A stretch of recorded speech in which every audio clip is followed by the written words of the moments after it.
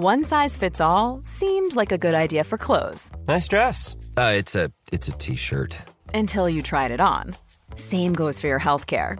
That's why United Healthcare offers a variety of flexible, budget-friendly coverage for medical, vision, dental, and more. So whether you're between jobs, coming off a parent's plan, or even missed open enrollment, you can find the plan that fits you best. Find out more about United Healthcare coverage at uh1.com. That's uh1.com. Ever catch yourself eating the same flavorless dinner 3 days in a row? Dreaming of something better? Well, HelloFresh is your guilt-free dream come true, baby. It's me, Keke Palmer. Let's wake up those taste buds with hot, juicy pecan-crusted chicken or garlic butter shrimp scampi. Hello Fresh. Stop dreaming of all the delicious possibilities and dig in at HelloFresh.com. Let's get this dinner party started.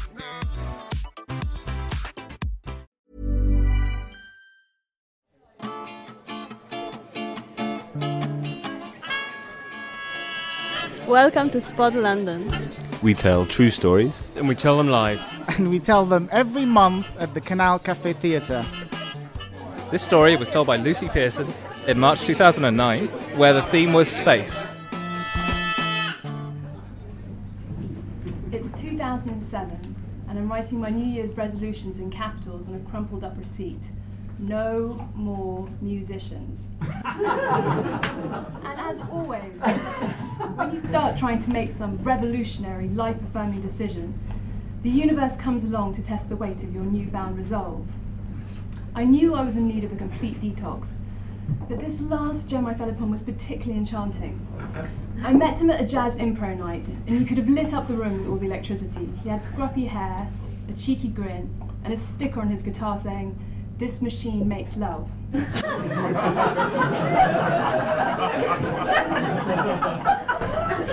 Yes, I fell for it. And so a week into January, I'd thrown away the receipt and got whisked off my feet. I remember he called me up singing a song he'd just written. It was called "I Don't Give a Fuck, I Think I'm in Love." That was after date 1.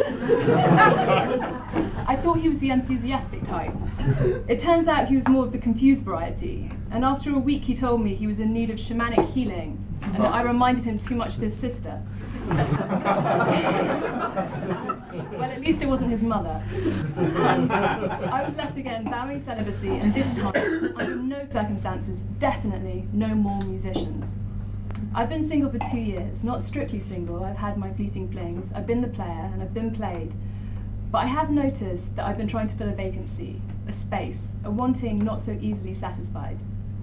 Now, fast forward to August 2008. I've just been accepted onto my MA course to study psychology. I'm over the moon, I'm fascinated by people and how we relate. Now all I need is a job. So I find myself in front of my computer, typing in psychology jobs to Google. Up pops a personal matchmaker position for a dating agency, and who they're looking for is me. I meet Hayley Hill downstairs in a private members club, an ex-pharmacist who, as the joke goes, is now working for a different kind of chemistry. She founded the club a few years before. She's tall, gorgeous, blonde, early 30s, and very charming, and met her husband during one of her first consultations. Her first question to me in the interview is, "What sort of people do you think would come to an introduction service like Elect?" What came to my mind was desperate, inadequate, pompous, lacking in self-esteem, busy workaholics. I replied, "Open-minded individuals who want to be proactive about being single."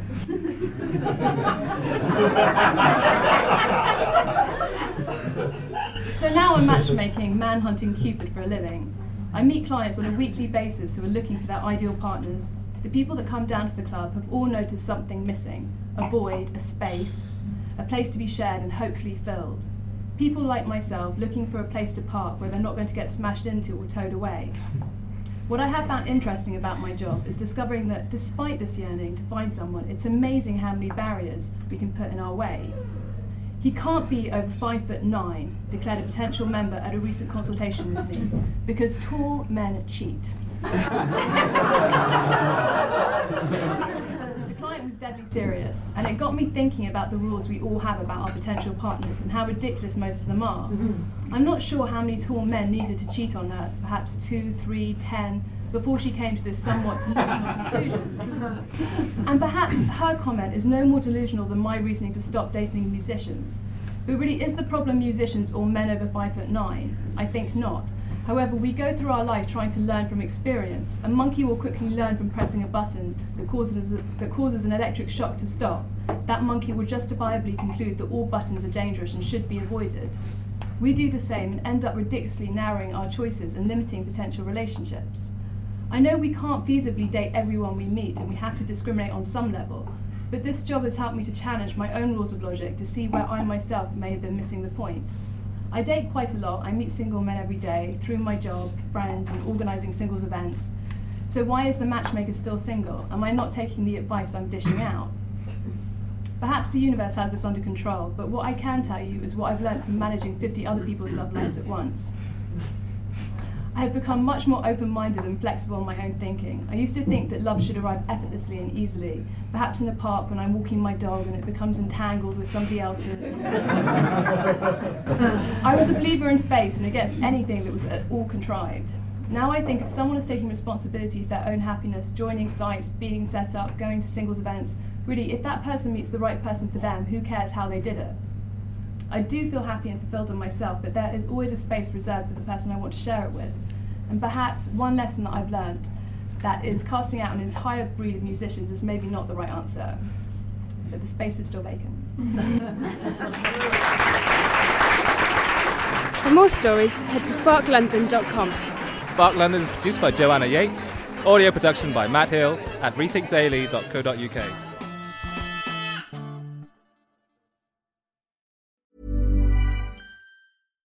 Hi, I'm Daniel, founder of Pretty Litter. Cats and cat owners deserve better than any old-fashioned litter. That's why I teamed up with scientists and veterinarians to create Pretty Litter. Its innovative crystal formula has superior odor control and weighs up to 80% less than clay litter. Pretty Litter even monitors health by changing colors to help detect early signs of potential illness. It's the world's smartest kitty litter.